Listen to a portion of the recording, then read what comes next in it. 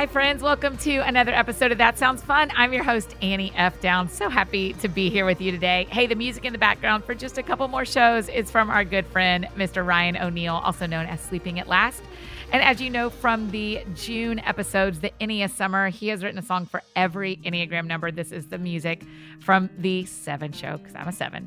And so I'm just thankful to him for sharing that music with us. We will kick off with some new music in the fall, and we'll tell you all about that in just a couple of weeks. Today on the show is a friend, a newer friend, but we have a bazillion mutual friends. I'm so excited for you guys to hear this conversation with Mike Donehey from 10th Avenue North. He has a new book out. It actually comes out tomorrow called Finding God's Life for My Will. His presence is the plan. And y'all, this conversation happened on one of those days that was just so profound and important, and it happened for me on the exact right day. And so my hope is, as you're listening to Mike and I, this is the exact right day for you as well. So here is my conversation with Mike Donehey.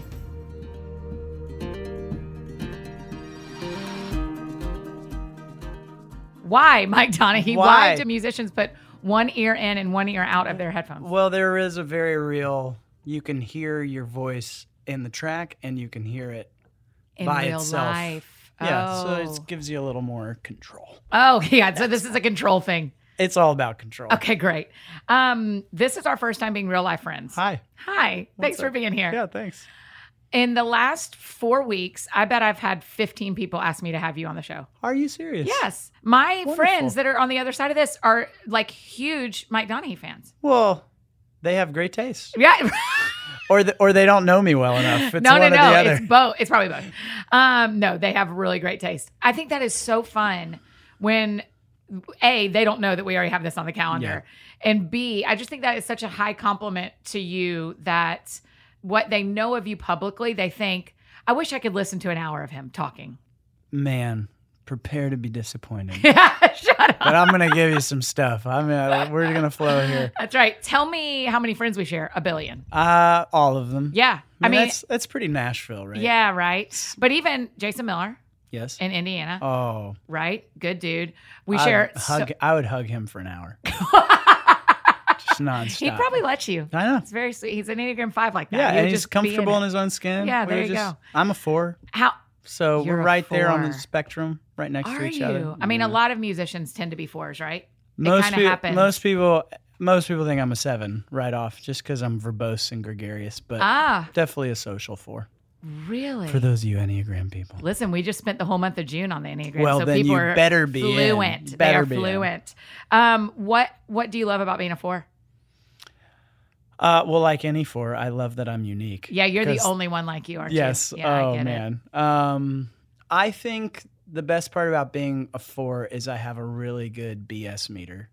Really? Because authenticity is like my highest value. Yeah. And so I've just felt like, and it's not a vindictive or I'm looking for the dirt on people.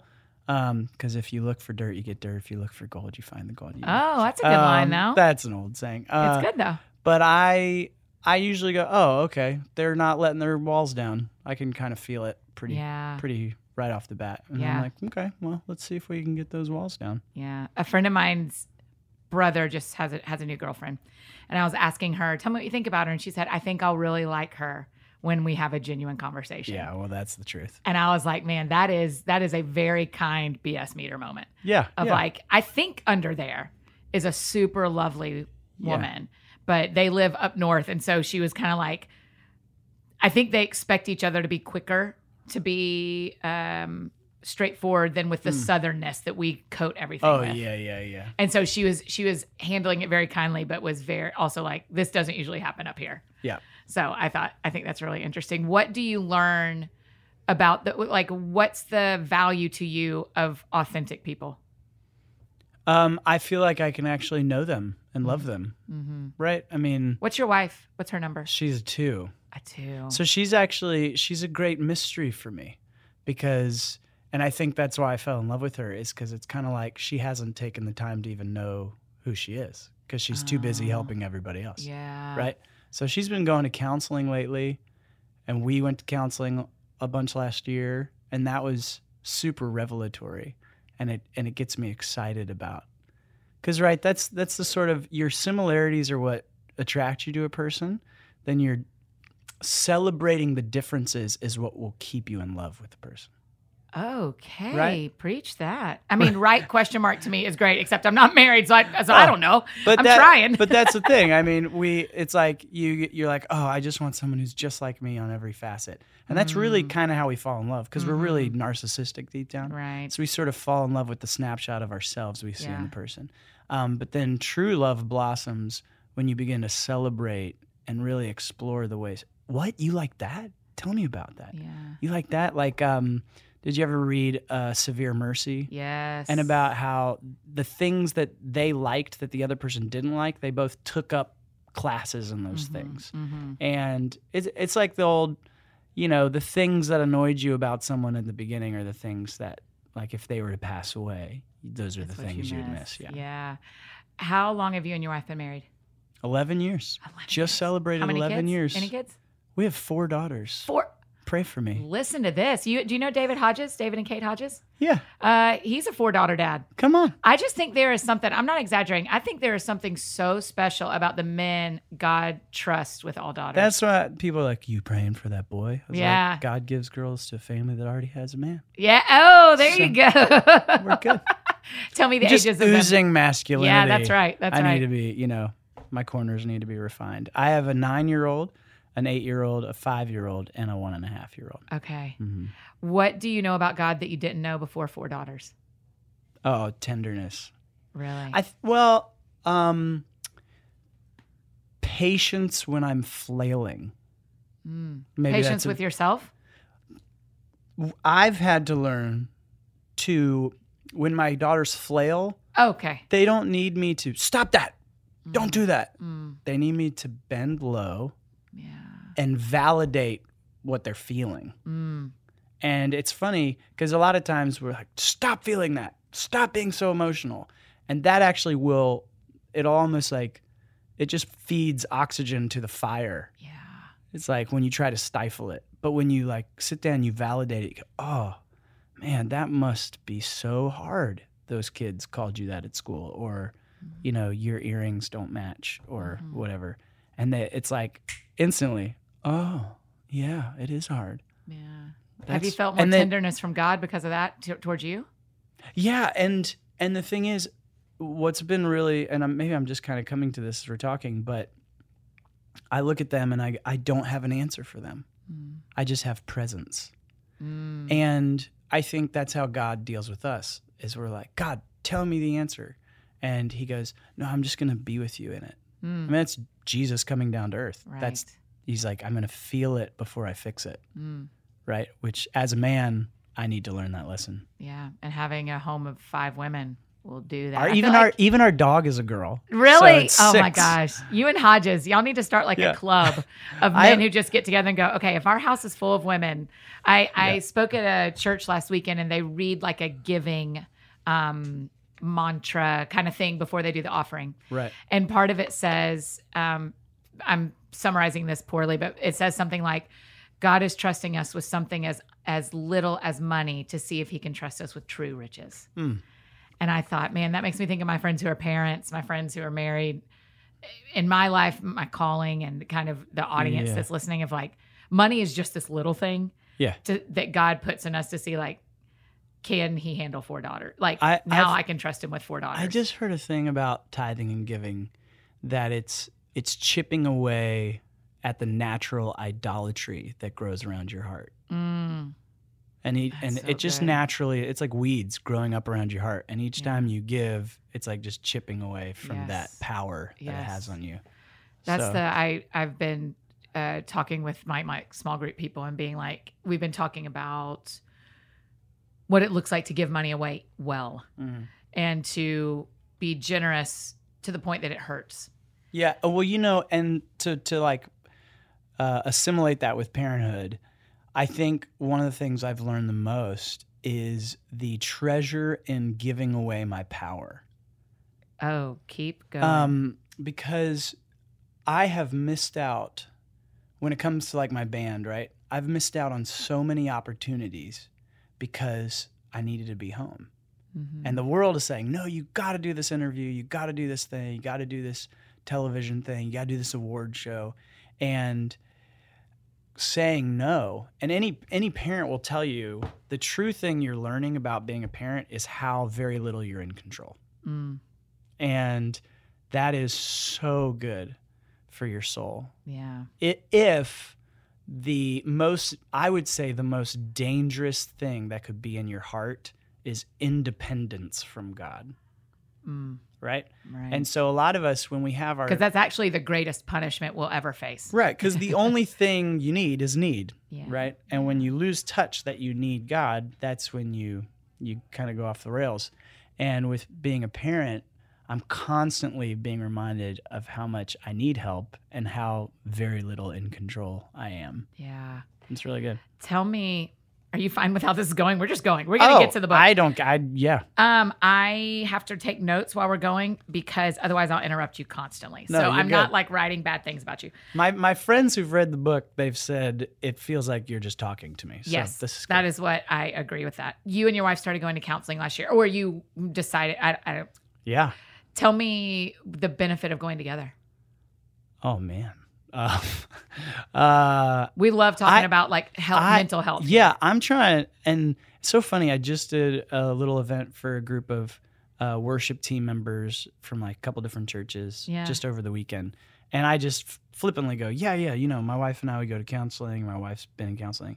And they're like afterwards, who was just blessed that Mike, you know, talked about that he was going to counseling. And I realized how blessed I am to be in a circle of people that it's so normalized that I don't even think about it. Yes. It's like, oh, cool, of course you go to counseling. Right. Why wouldn't you do that? Right. Well, it costs money. Well, why wouldn't you prioritize your money to be healthy in your heart and emotionally?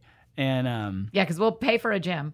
Right. And we'll yeah. we'll go to church and buy Bible studies. Yeah. But our emotional health, we don't want to put any money toward. Yeah. It's insane to me. So, yeah, and I've got a buddy who's got a mastering in psychology, one of my best friends. And then my other best friend, he runs like counseling groups here in Nashville. So it's just natural that I would do that. And, but we did this thing with, have you heard of Chip Dodd? Yes, The listen, Voice of the Heart, come all on. that I stuff? love it. So we do that with our daughters. We like put you out have the feelings all the sitting feelings.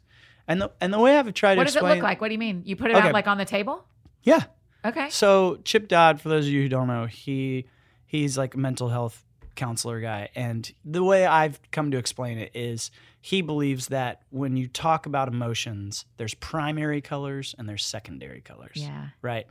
I don't know if he actually says this, but this is just how I've come to understand it. Yeah. And so he's broken down the 8 essential feelings of primary colors into 8 different words that we can actually feel. And so, for instance, my wife and I, first time we're counseling, she said, they're like, so tell me, what do you feel? She goes, well, when he's coming home off the road, I feel pressure. And she had said that to me for the last year. And I'm going, I don't know what that means. I don't know what to do. Right. I want to fix it. And our counselor said, hey, okay, on the list of these 8 emotions, what's pressure? Because pressure is a secondary emotion. Yes. It's in your head. You can't really feel that. And she goes, I feel fear. Oh, wow. And that was it. And lonely, I think she said. And I just start crying. Yeah. You know, and I'm going, I don't ever want to make you feel that. And, you know, we go into our stories and realize that some of that is what I've been doing. Some of it has nothing to do with me at all. That's right. And I just think there's such freedom when we learn to listen to each other, right?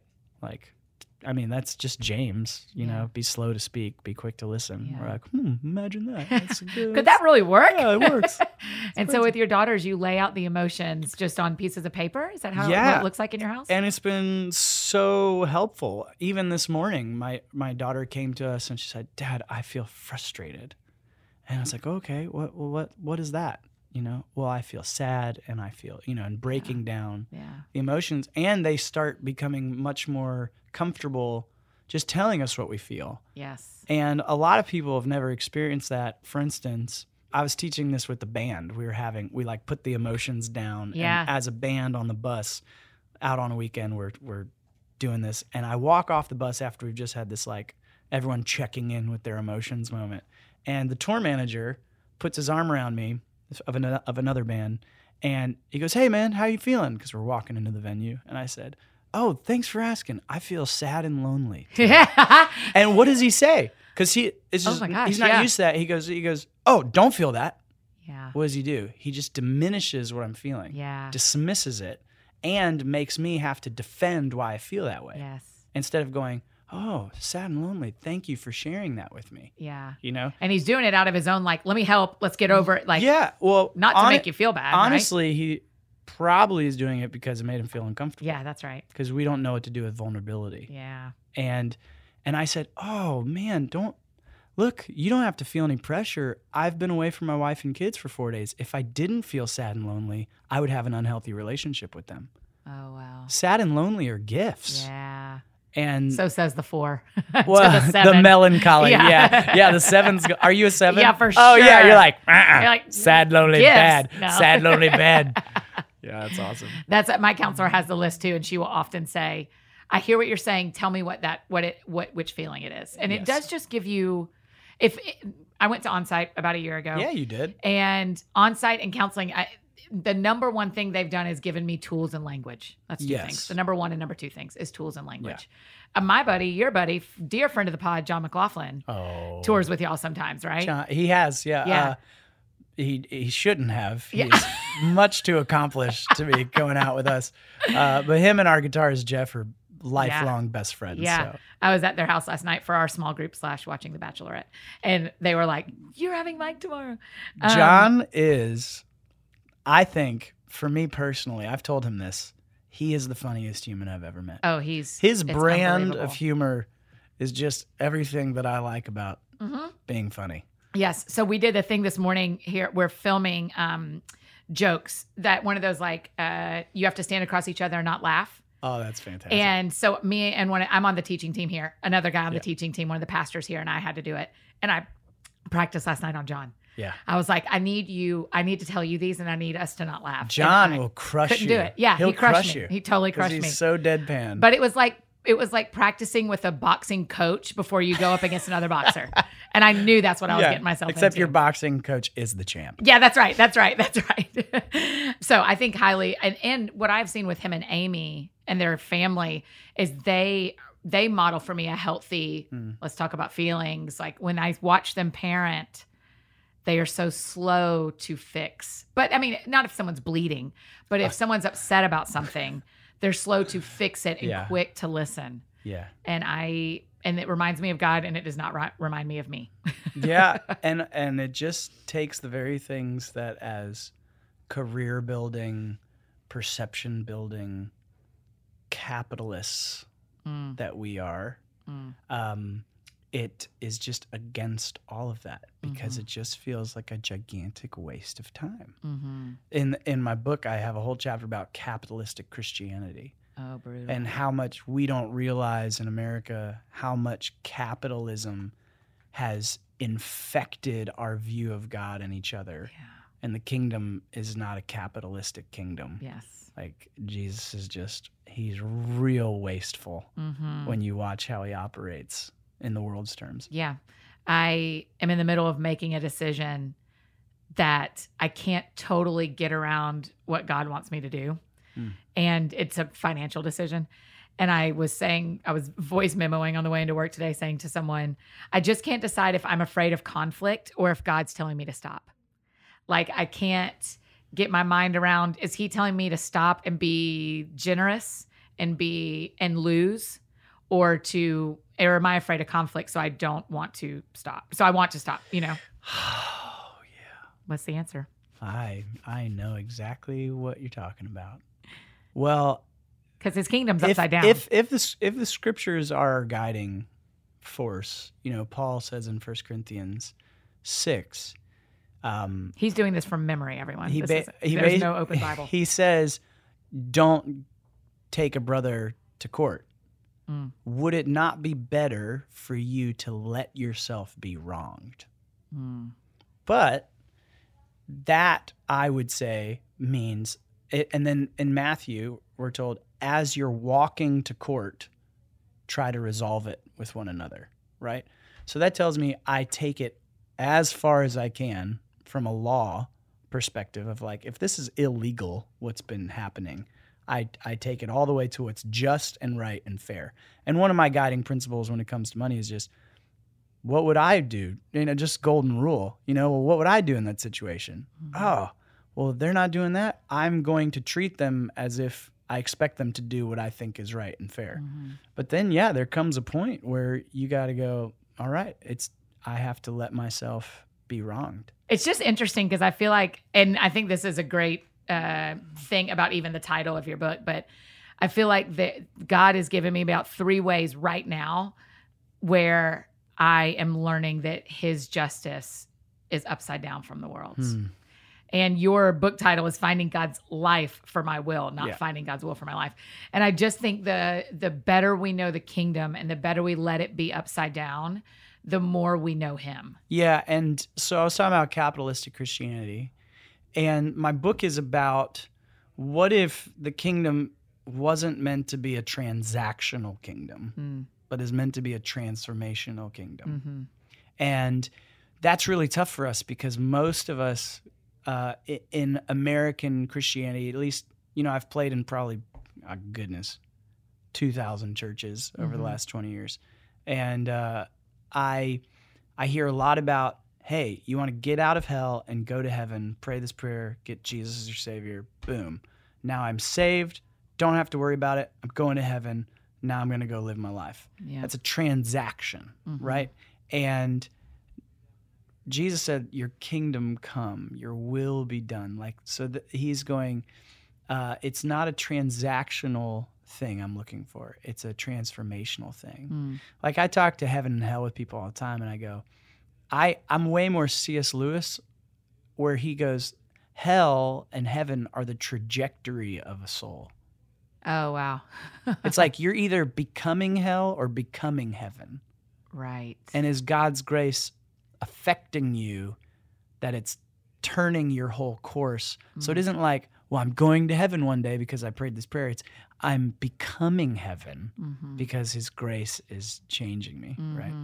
And that's like the book is, it's like most of us go, okay, God, I'm going to do this and this for you, and therefore you owe me X, Y, and Z. Yeah. I have, like you're saying, I have operated in a healthy, just way, therefore you owe me a good outcome.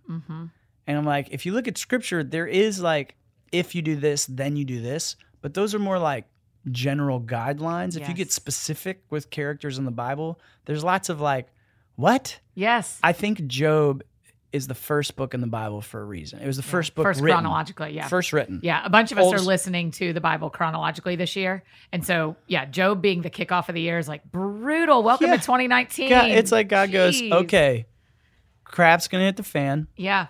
It's going to be terrible. You just made us a PG rating, by the way. So oh, boy. Crap. Keep it to yourself.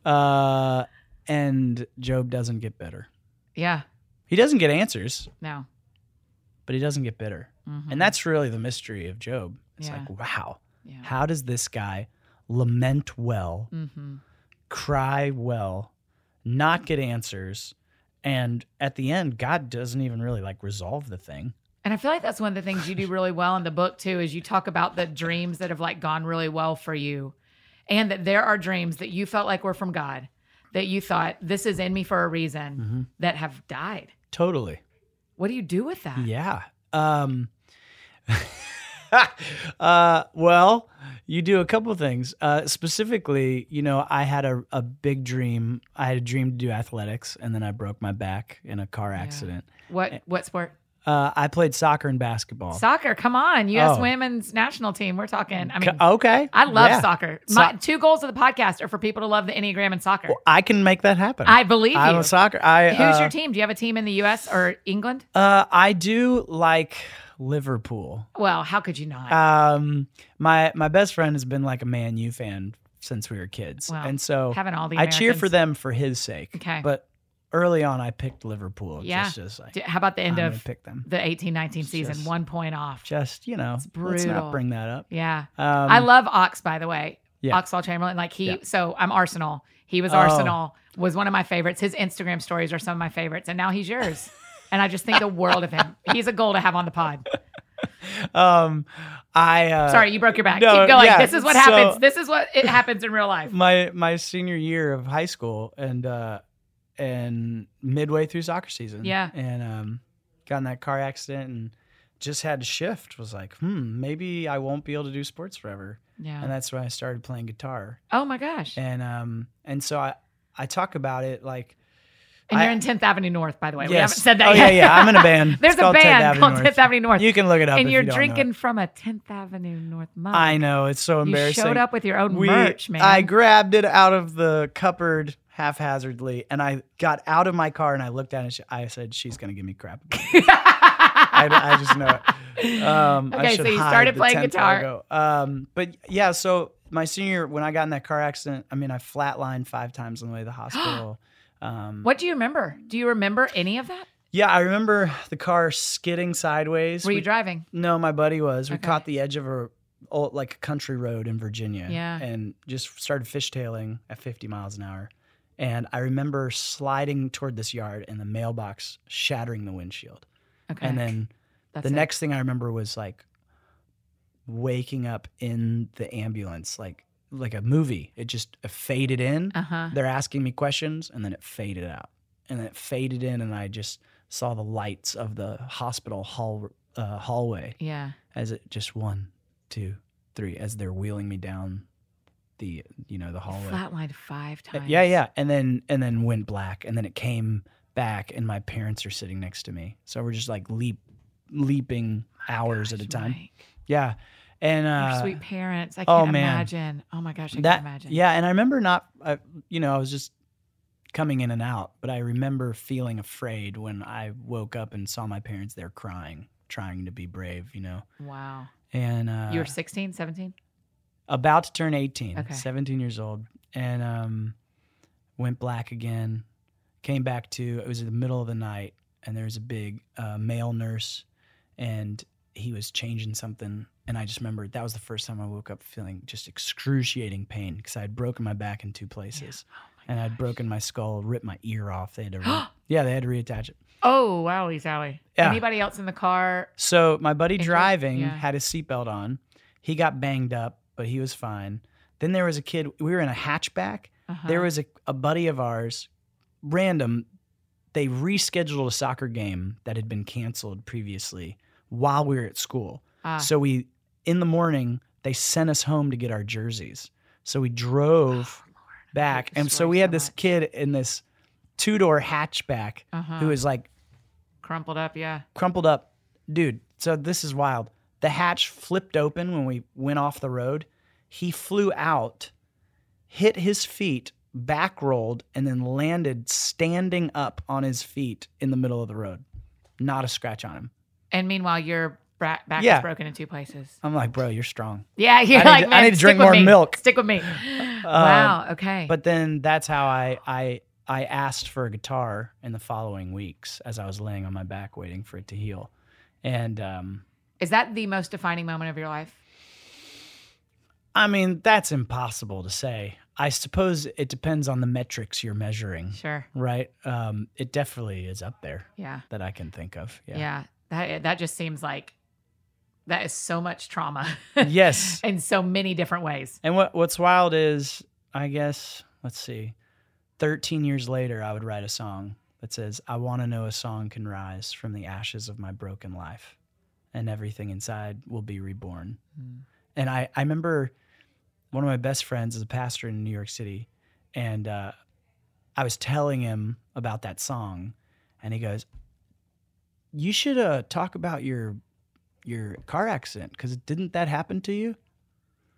Oh my gosh. The ashes of a broken life, and then a song rose out of it. Like, that's how you started playing guitar. And I just hadn't even thought about it.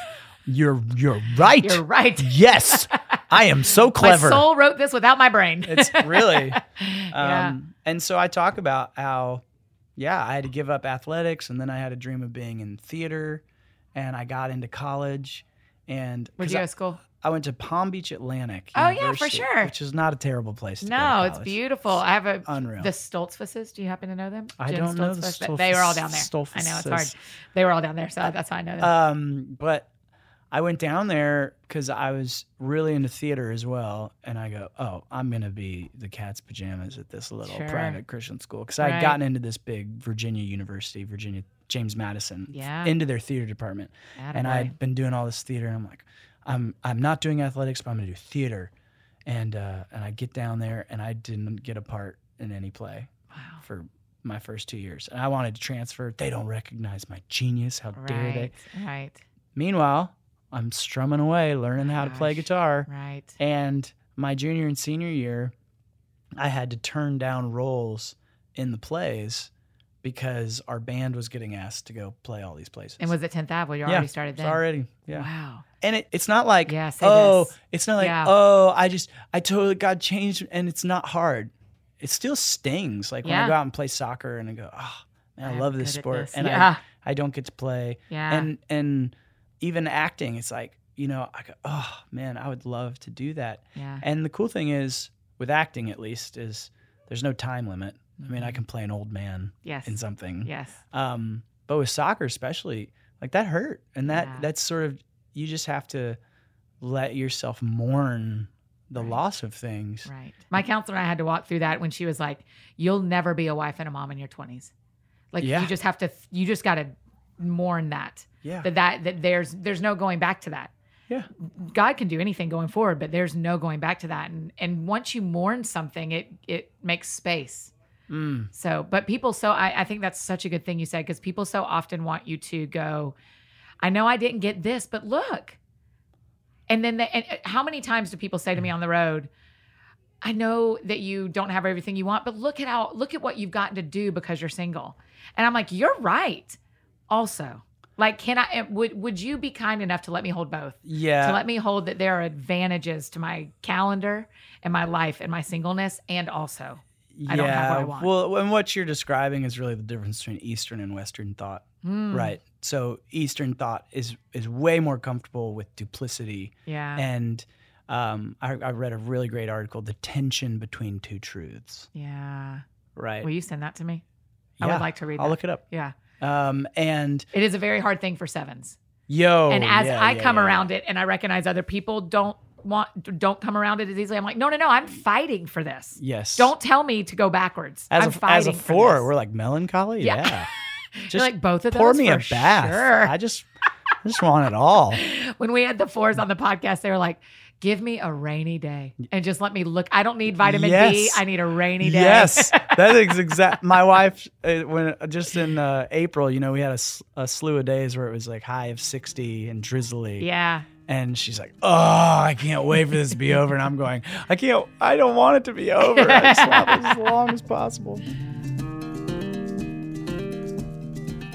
Friends, just interrupting this conversation with Mike to tell you about our friends over at Flamingo. Y'all, I am so in love with these razors. No kidding. I just think they are the best, whether it's because you're swimming all summer, which you guys, I love going to the pool, but I have a new tattoo, and so I'm having to take a little bit of a break. But I love swim season. I love traveling, and I have loved taking my Flamingo razor with me all over the place. It makes body care for women with hair so easy. It's a great razor, shave gel, body lotion, the works. Flamingo was started by a group of women at Harry's, which is actually a men's shaving brand. You may have seen them both at Target. And they realized that they were using men's razors because there wasn't an option that felt right for them. Now, you guys know that I'm all about you loving your body and doing whatever's right for your body. But if you're a woman looking for the right shave set, this is it. Flamingo shave set and razor are the best I've ever experienced in my whole life, really. I love the gel. I love the lotion. I'm telling y'all, it's just the best experience I've had. You should be out there having fun this summer. And hair removal can be a chore, and that's okay. But the Flamingo shave set makes shaving more enjoyable than ever. It's a $22 value. But for you guys, for our friends, it's $16, and it ships for free. It's so easy. And the box is cute. It has this little purple wrap around it.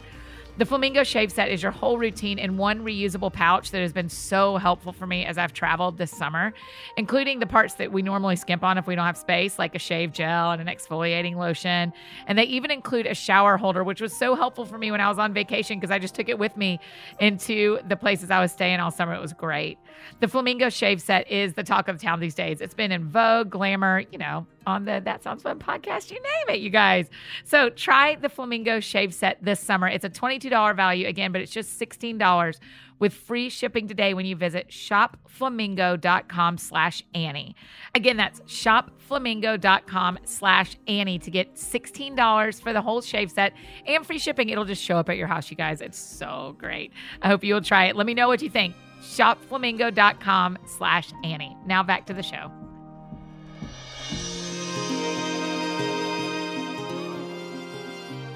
I know from our mutual friends and from what I know of you and today, why it was right for you to write a book. Oh, You're thanks. incredibly wise and a very good storyteller, and your songs that you write are just, they're anthemic for us in our faith. Awesome. But why was it right for you to write a book? Oh, man. Because that's a big switch. It is a different monster than a song. Yeah. So there's a little thing that Paul says in Corinthians. I'm quoting all Corinthians today. Yeah, and what everyone's laughing because they know that I don't love Paul. Like I am fine with them, but he and I just have some we're going to get to heaven and need I just need 8 minutes for us to understand. It's also problematic because there's a couple of times where he goes, I'm not hearing from the Lord on this, but this is what I think. Mm-hmm. And you're going, hey, man. Hey, we're shaping. Just leave that out then. Just leave it out. We don't. For sure. Yeah, so I get the tension with Paul. But one little thing that I think we can all agree on, he says, redeem the time. And so honestly, I thought it was terribly narcissistic and egotistical to write a book. And I've been writing blogs for years, and You've just loved writing. just clearly. always, yeah. Literature was my favorite subject. Honestly, Favorite book? What? 10th grade, Les Miserables. Oh, really? That did it for Changed you? my life. Wow. Changed my life. There's a scene, if you haven't read it, everyone knows the candlesticks moment. Yes. Right? Or maybe you're not familiar with it, but Jean Valjean, the convict, stays the night in the parish, and the bishop has these candlesticks. Jean Valjean, who's just been treated so kindly by this guy, steals them. And you're like, dude, you're such an idiot. This is your chance. Don't blow it. And, they catch him. They bring him back. I said, he said you gave him these. And the bishop says, actually, yes. And he forgot the silverware and the plateware. Yeah. Here you go. And it's the bishop's, only It's all they treasures have. in the world. Yeah. Right. And so then he leaves. But then the next scene is what changed my life. Okay. Jean Valjean's walking through the countryside, and there's this little boy. This isn't in the play or the musical. No, of course Yeah. not. Petit Gervais or Petit Gavroche. Which one's the one who's in the war? Gavroche, I Gavroche, think. yeah. So Gervais is his name, Petit Gervais, Little Gervais. And he's walking, and he's flipping a coin, and he's singing a song. And he flips this coin, and it drops down, and it rolls away from him right up to Jean Valjean, who's walking along the path. Jean Valjean steps on this coin, and he's just been given all this mercy. Or grace, really. And he steps on the coin, and the little boy runs up. He starts pounding him. Give me my coin. Give me my coin. He won't give him the coin back. He won't give this coin back to this little kid who's just singing a song. Yeah. And the kid runs away crying and wailing.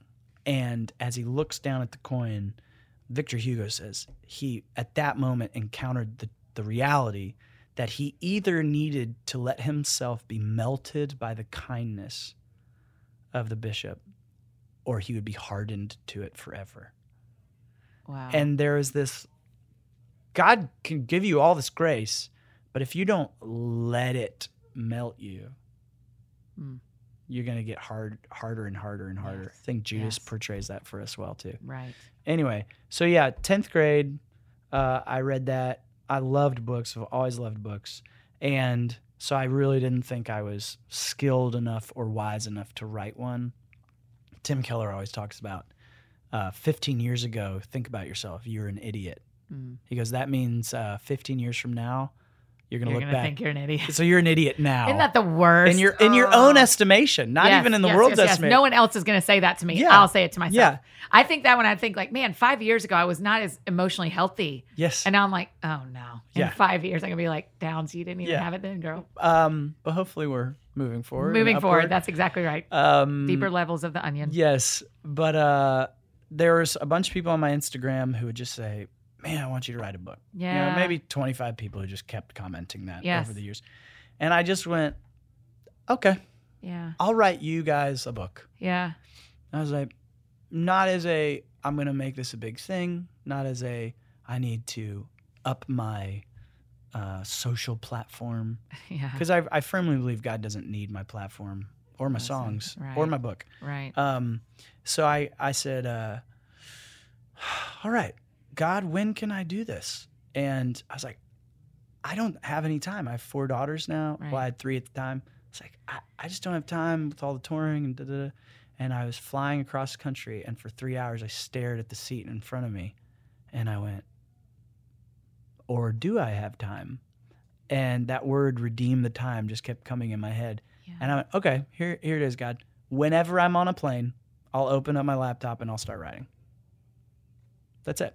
So Yeah. for the next 2 years, I wrote the Every whole flight. book on planes. That's it. Oh my gosh. That's it. And then Redeem the time. That is like, I'm taking yeah, that with me. and redeem the time that you have. You don't even need to like kill yourself. Just go, how can I? Because yeah, there's rest. You need to rest too, but we could talk for an hour about Sabbath, is that a thing? the difference between being freed from living for yourself and taking care of yourself. Okay. The church doesn't know the difference. We're real serious about not murdering people, but we do not care about the Sabbath. Well, deny yourself, take up your cross. Yeah. Okay, deny. And that's why 2s in the Enneagram get abused in church Yes, culture because yes. they just, yes, I'll keep doing it. Right. Frederick Buechner has a beautiful little thing about if your child falls into a rushing torrent of a river, the worst thing you could do is jump in after them. Then you both get swept away. Mm-hmm. It's like on the airplane. In the event of emergency, put oxygen on yourself first. Yeah. Like, what? That is terrible. No. That way you can save the kid next to you. Yeah. And he says the best thing you could do is find some firm footing, reach out a sure hand as best you can, and make your best effort at saving them. And he said, because there's so many ministers especially who give and give and give and give until they themselves need the very ministering to that they were trying to give. And he says, a bleeding heart does no one any good if it bleeds to death. And there's that, we die to ourselves, right? We take up our cross, we follow him, but we're also called to life abundant.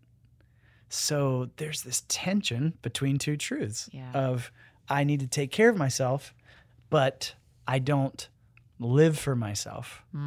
I don't pamper myself. Right? Or luxuriate or, whatever. But then again, there's even moments for that, So anyway, redeem the time. And I wrote the book, and this is the funniest part of the whole story is like, okay, God, I'm just going to put it on our band website and sell 25 copies to the 25 people. That's what you were going to do. You were like, okay, I'm just going to put it on the website. I legitimately went, this is for those 25 people. That's it. Oh my gosh. I like you so much. And then I said, okay, God, that's my plan because I had this time on the airplanes to write it. I don't have the time to promote it. Yeah. I loathe self-promotion. Yeah. Let another's lips praise you, not your own. That's Proverbs. And I said, all right, so this is what we'll do, God. If you have some other plan for it, you're just going to have to do all the work because I know I don't have time to do that. And 3 days later, my buddy, I was finishing up a chapter. We were on this tour called Winter Jam. Yeah. And I'd just flown in and I sat on the bleachers and I was finishing my thoughts that I'd started on the plane. And my buddy goes, hey, what are you doing? I was like, oh, I'm finishing a book. You writing a book? Yeah. Can you send it to me? Sure. Send it to him. Stephen Carswell is his name. Yeah, Eddie of course. Carswell's son. Yeah. And then all of a sudden I get this email. Hey, this is so-and-so from so-and-so. I got your book from this guy who got a book from this guy who got a book from Stephen. And honestly, lead singers, they don't write good books, so I wasn't interested. But then my editor said his son played drums for this rapper named NF, and you guys had talked a bunch out in the festivals last year, and you said, if Mike wrote a book, you should read it because he's legit. And so, I gave it a shot. And you know what? It's actually pretty good. I think you might have something. So they send it out. 59 no's from all these publishers. So that was an agent who was reaching out to you. Yes, a book agent. Okay. And 59 no's right off the bat. And then Susan at Waterbrook. Isn't she the dearest? She wants to talk to me the next day. Oh my gosh. And I go, okay. Yeah. And my book agent goes, I don't know what she wants to talk to you about. Yeah. I've never heard of this before. She calls me in tears and she goes, at the time I started the book with my car accident story. Yeah. And she says, my son was in a near fatal car accident his junior year and picked up a guitar because of it to deal with his brain injuries. Started a band in college. You guys have the same story. She goes, I had goosebumps all over my arms. Yeah. Like, this was my son's story. Yeah. And blah, blah, blah, blah. Fast forward, and here we go. And Waterbrook is an incredibly special team, aren't they? Yeah. Yes. Man. They got their stuff together. I know. Way more than I do. So highly of them. Yeah, I know.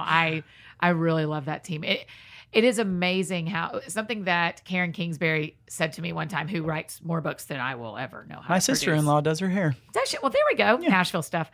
We were at the same event, and she just said, ask God to be your PR person. Yeah, that's good. And and that is what you have done here, is you did the work, and then you went, okay, God, put it where you want to put it. And he always does. And the thing is, I try to tell people all the time, there's this fine balance of, you got to do all the work you can, right? But as far as building something, we're told in Isaiah, unless the Lord builds a house, the workers labor in vain. Right. But the workers can build up a pretty big, fancy, impressive thing that's not breathed on by God, right? And I'm just at that point where I go, man, if something's going to go, I want to look back and go, God must have been involved. Yeah. I don't want to be able to explain everything to my hard work. Come on. Because I'll just be like, yeah. If I had stopped, it just would have fallen apart. Yes. Yeah, I don't have. Don't we all? I'm not strong enough for that kind of pressure. And that's why the subtitle of my book is His Presence Becomes the Plan. I'm like, don't we all, at the end of the day, don't you just want to know? You're not really out to accomplish something. You want to know that you are participating with the divine. Yeah. That's what you want. And that's literally all I want. And we misconstrue that, and instead we take like the cheap shortcut: accomplish, succeed, build. Because why? Because people want fame and money and power because they want to feel like they're with God. And so we take the next best thing and we try to become our own little God. And man, I'd rather be known and loved by God than be my own. Yeah. You're very good at this. I know you've done this for 20 years, but I also feel like this is what it would be like if we were having coffee. Yeah, I am having coffee. Yeah, that's right. In my own band mug. So something we talk about a lot on the show, it's just something that people like to hear from different people, is what it is like to hear God for you. And so I'd love for you to talk about what God sounds like to you.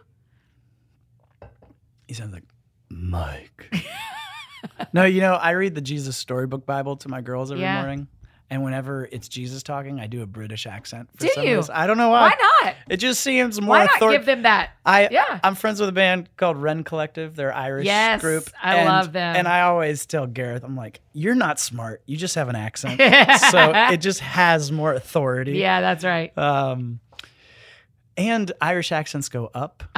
They end on an, yep. You can say way more melancholy things and people will go with you if you're Irish. So I just read about a bunch of people who died. Yeah. And you're like, you're really? Very good at that. They died. Yeah, they just died there. And you're like, oh, really? Right. Suddenly it's not so bad, right? The news. Can you do all accents that well? No. Just Irish. No. Well, you sound proper Irish. I used to live in Scotland. Oh, I didn't know that. So this is very like Scotland. Oh, that's more like, like Shrek, really. Oh my God. Hey, donkey. Listen, Shrek, in the morning, I'm making waffles. We could go on. You can go on. I was a theater major, Oh, you gotta, right, sure. Yeah. So anyway, Jesus. I do want you to get down all the different Scottish accents because you've nailed Have that you watched that Highland video one. where the dialect coach goes through the UK? No. He goes through all of Ireland, Scotland, and England. No. And he does like 28 different accents. No, I'm going to, well, He's Jenna, like, who does yeah, our research. We're in Liverpool, and in Liverpool, the L's just fall away. And then he goes into Brighton, and and his accent just changes as the map goes. You look it up on YouTube. We're going to. It's a lot of fun. Okay, tell me more So, about Jesus. Jesus sounds British, when I read him to my girls. But I actually write about this in the book. There's a chapter called Wasting Time on God. And I say it that way because every time I section out time to just pray, like real contemplation, it just feels like a gigantic waste of time. And 9.5 times out of 10, I don't feel like I hear anything. But there's a quote I put in there from Henry Nouwen about how he would take these walks of contemplation through this chapel, this Carmelite chapel, and he wouldn't hear a great voice and he wouldn't feel a great thing, but those times would connect like a river for him, where he felt caught up in something. And I think the thing I would say, first of all, if you're not hearing from God, because I go through long droughts where I don't feel like I hear anything, when I at least make time to just sit and really try, there's a peace that comes going, well, I know I gave him the chance to say something. So I'll just keep moving forward and trust, because if he wanted to say something, at least I took the time to give him a chance to talk to me. And then if he's not talking to me, I'll just go with the last thing I heard, But for me, most of hearing God is from the rear view, where I go back, I go, oh, yeah, that was God. Or, oh, man, that wasn't. Yeah. I open up the book talking about the difference between the Red Sea and the Jordan River, and how it's striking. There's two different, right in the Old Testament, the people of God, they get out of Egypt and then they stand at the Red Sea. And before anyone touches a toe in the Red Sea, God parts it. Yeah. And they go through on dry land. But then just a little later, when they're going into Canaan, and they've got the Ark of the Covenant, God commands the priests with the ark to go into the river first, and they get wet. And just talking about that difference of sometimes God speaks a word, clears the path, and it's all dry land, it's smooth sailing.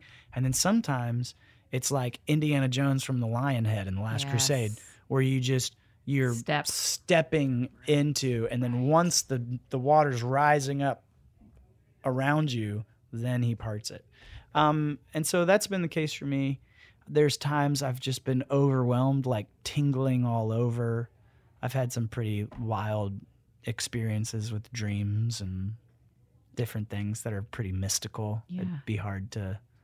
That'd be a whole nother hour to try to describe all that to you. But but you trust it when you dream something and you just give it time to.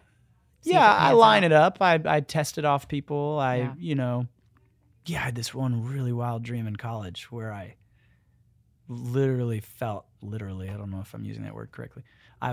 Felt like I was praying, God, I want to see you, God, I want to see you, before I fell asleep. And then it would, poof, and I was watching myself in my dream, still praying that.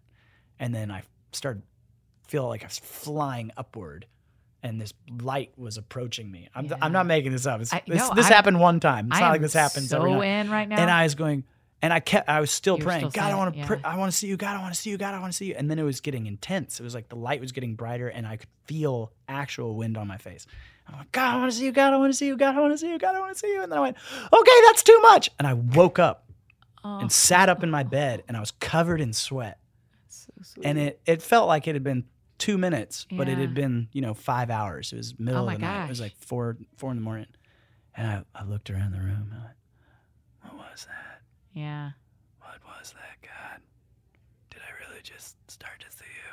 I don't know. I'm going to go back to sleep now. Just one of those wild things that I think God is so gracious to give us these little tastes, because it's so easy to doubt. It's so easy. I would say I'm like 80% doubting that I've ever heard him, and 20% very sure that I have. Yeah. And that's all right, because you have to have doubt to have faith. Yeah. Just like you have to have fear to have courage. That's good. You know, so Holding the two truths. yeah, my 9-year-old daughter, she's afraid to go upstairs because there's no light up there. It's like, Daddy, I'm scared. I go, I know you're scared. And, you know, before I learned emotional health, I would have been like, don't be scared. Right. But instead I go, the cool thing about being afraid is now you get the chance to have courage. Yeah. Because if you weren't afraid, you can't be courageous, you know? Man, the cool thing about being afraid is now you get to have courage. Yeah. Say that to every kid you raise. And the that'll cool teach them thing something. about having doubt is that now you get to have faith. And that we don't say a lot. Yeah.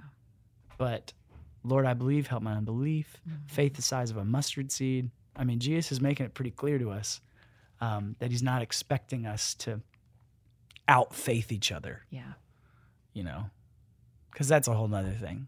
I've watched all these YouTube videos, and it's always like, get to this spot in your faith, build up. I'm up here, and you guys are down here, and that's because I've trusted God to do all these things. And I go, man, I don't know. Yeah. Well done, you. Peter was walking on the water, and then later on, he's denying Jesus to his face, you know? And then even after he was put in charge of the church, Paul later is coming and rebuking him for showing favoritism to the Jews, and he's scared of the circumcision. So I'm like, I don't know, man. That's another one of my problems with Paul, because Peter's my dude. I'm like, settle, Paul. Peter. Yeah. Peter had to be a 7. Peter is, he gives us all hope. Right. And isn't it just so beautiful that God says, when it's time for me to build my church on somebody, I'm going to put it on a bumbling, doubting idiot. Because then suddenly it's like, oh, God can use me. Yeah, I was about to say, he's still doing it today. Yeah. Right here in this room. So That is the I truth. do want to say this last thing before we wrap up. I know our time is getting short. But the Peter thing is one of the most important little chapters in the book. I've got a chapter called The Leader Label Lie. And I think a growing epidemic in the church is that we are lifting up the value of leadership to a really distorted, unhealthy place. Yeah. Where we're calling everyone to be leaders. We're saying it's actually a virtue when Jesus doesn't command anyone to be a leader. Come on. The word we see in the New Testament for leaders is shepherds. When he calls Peter on the beach, he doesn't say, Peter, lead my sheep. He says, Peter, feed my sheep, right? And Paul, I know he's not your guy, but in 1 Corinthians... But I like it. I mean, I like him. I'm going to coming stick around with to him. I'm going to stick with him. In 1 Corinthians 3... I still think the whole Bible's true. In 1 Corinthians 3 and 4, both places, you've got people arguing about, some of you want to follow Apollos, some of you want to follow Paul. They're talking about who their leaders are. Right. And he says twice, right there, 2 chapters apart, he says, do not call us leaders. Call us servants. Yeah. And we can't bear with it. So we go, no, servant leaders. Yes. Because we can't call the church to be servants, because if people haven't truly been transformed, the word servant doesn't appeal to their ego. So we have to put the word leader on it to get people to engage, because we're still Mike appealing Donahue. to their ego. Yes. And I would just say words change. Yeah. They change their meaning. The word dapper used to mean fat. The word nice used to mean silly. The word inmate used to mean anyone who lives in a house. Oh, wow. The word matrix was a combination of fluids. The word I could go on. The word awful used to mean awe-inspiring. Yeah. Words over time change their meaning. So the word gay used to mean happy. Right. So we stop using them in certain contexts if they start to give a false meaning than what we're trying to imply. And I would argue the church would be better if they just got rid of the word leader altogether. Like, well, what do we call our worship leaders? Call them worship feeders. That's what Paul says anyway. Call them worshipers. But worship feeders, I mean, Yeah. Jesus says, don't lead my sheep, feed my sheep. Because to feed a sheep, where are you? In a posture position. You are on your knees, on the ground, mud on your clothes, handing animal stuff to animal slobbering on you, eating out of your hands. That is not the picture we have in our heads when we think of a leader. Mm-hmm. We think of money, power, and fame. Mm-hmm. And yeah, man, worship feeders. That's I don't know. Really good. Something that Pastor Kevin here, the pastor, we call him the pastor of the pod, has said before is Jesus didn't say, well done, good and faithful leader. Yep. So yeah, let's get rid of the word. Let's just have like follower conferences and servanthood conferences. Okay. I'll start that with you. The attendance will be way down, but it'll be cool. Who cares? It'll be way less pressure. Yeah, right? So much less pressure to be a servant. Yeah. So, and I'd say that to bands, like even our own band, I go, remember guys, we're waiters here. That's where serving up. We're waiters. Yeah. So we could do this a long time. Yeah. For about Thanks a lot of things. Stop. Do not thank me. Thank you. This is really special. Awesome. Thank you for doing this. Yeah. Thanks for having me. You are welcome here anytime. Okay. If you have thoughts, I'm going to be here tomorrow. Okay. Hey, listen, I would do it. Now I get why all of my friends love you so much. I'm like, duh, we should have been friends for a long time. Very kind. The last question we always ask. Yeah. Because the show's called That Sounds Fun. What sounds fun to you? What sounds fun to me?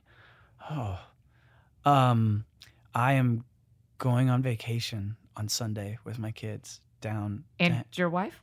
And no, actually, my wife is going to Yosemite with one of her best friends for the week first. Oh, wow. It's been a big dream of hers. Yeah. So you go, girl. You go, girl. And then she is going to fly and meet us there in Florida.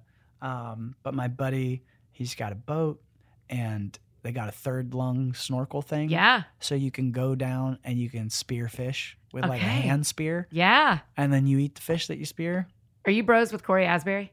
He's a fisherman. No, I don't know Corey. Y'all should be friends. We've met in passing. Yeah. High fives. Yeah. That y'all should fish together someday. Okay. Corey, if you're listening, let's go fishing. But I only spear fish. Bruh. That's pretty rad that you spear fish. It's way more hardcore. Yeah, for real. You just shoot fish underwater. Yeah, it's awesome. Are you scared of sharks? Not with a spear in your hand. Good word. Yeah. You're like, come at me, shark. They are less scary when you have something between you and them that's you can murderous. There's Oh, okay. Well, have a great vacation. Thank you. Thank you for being on the show. Thanks for having me. We are really grateful for you.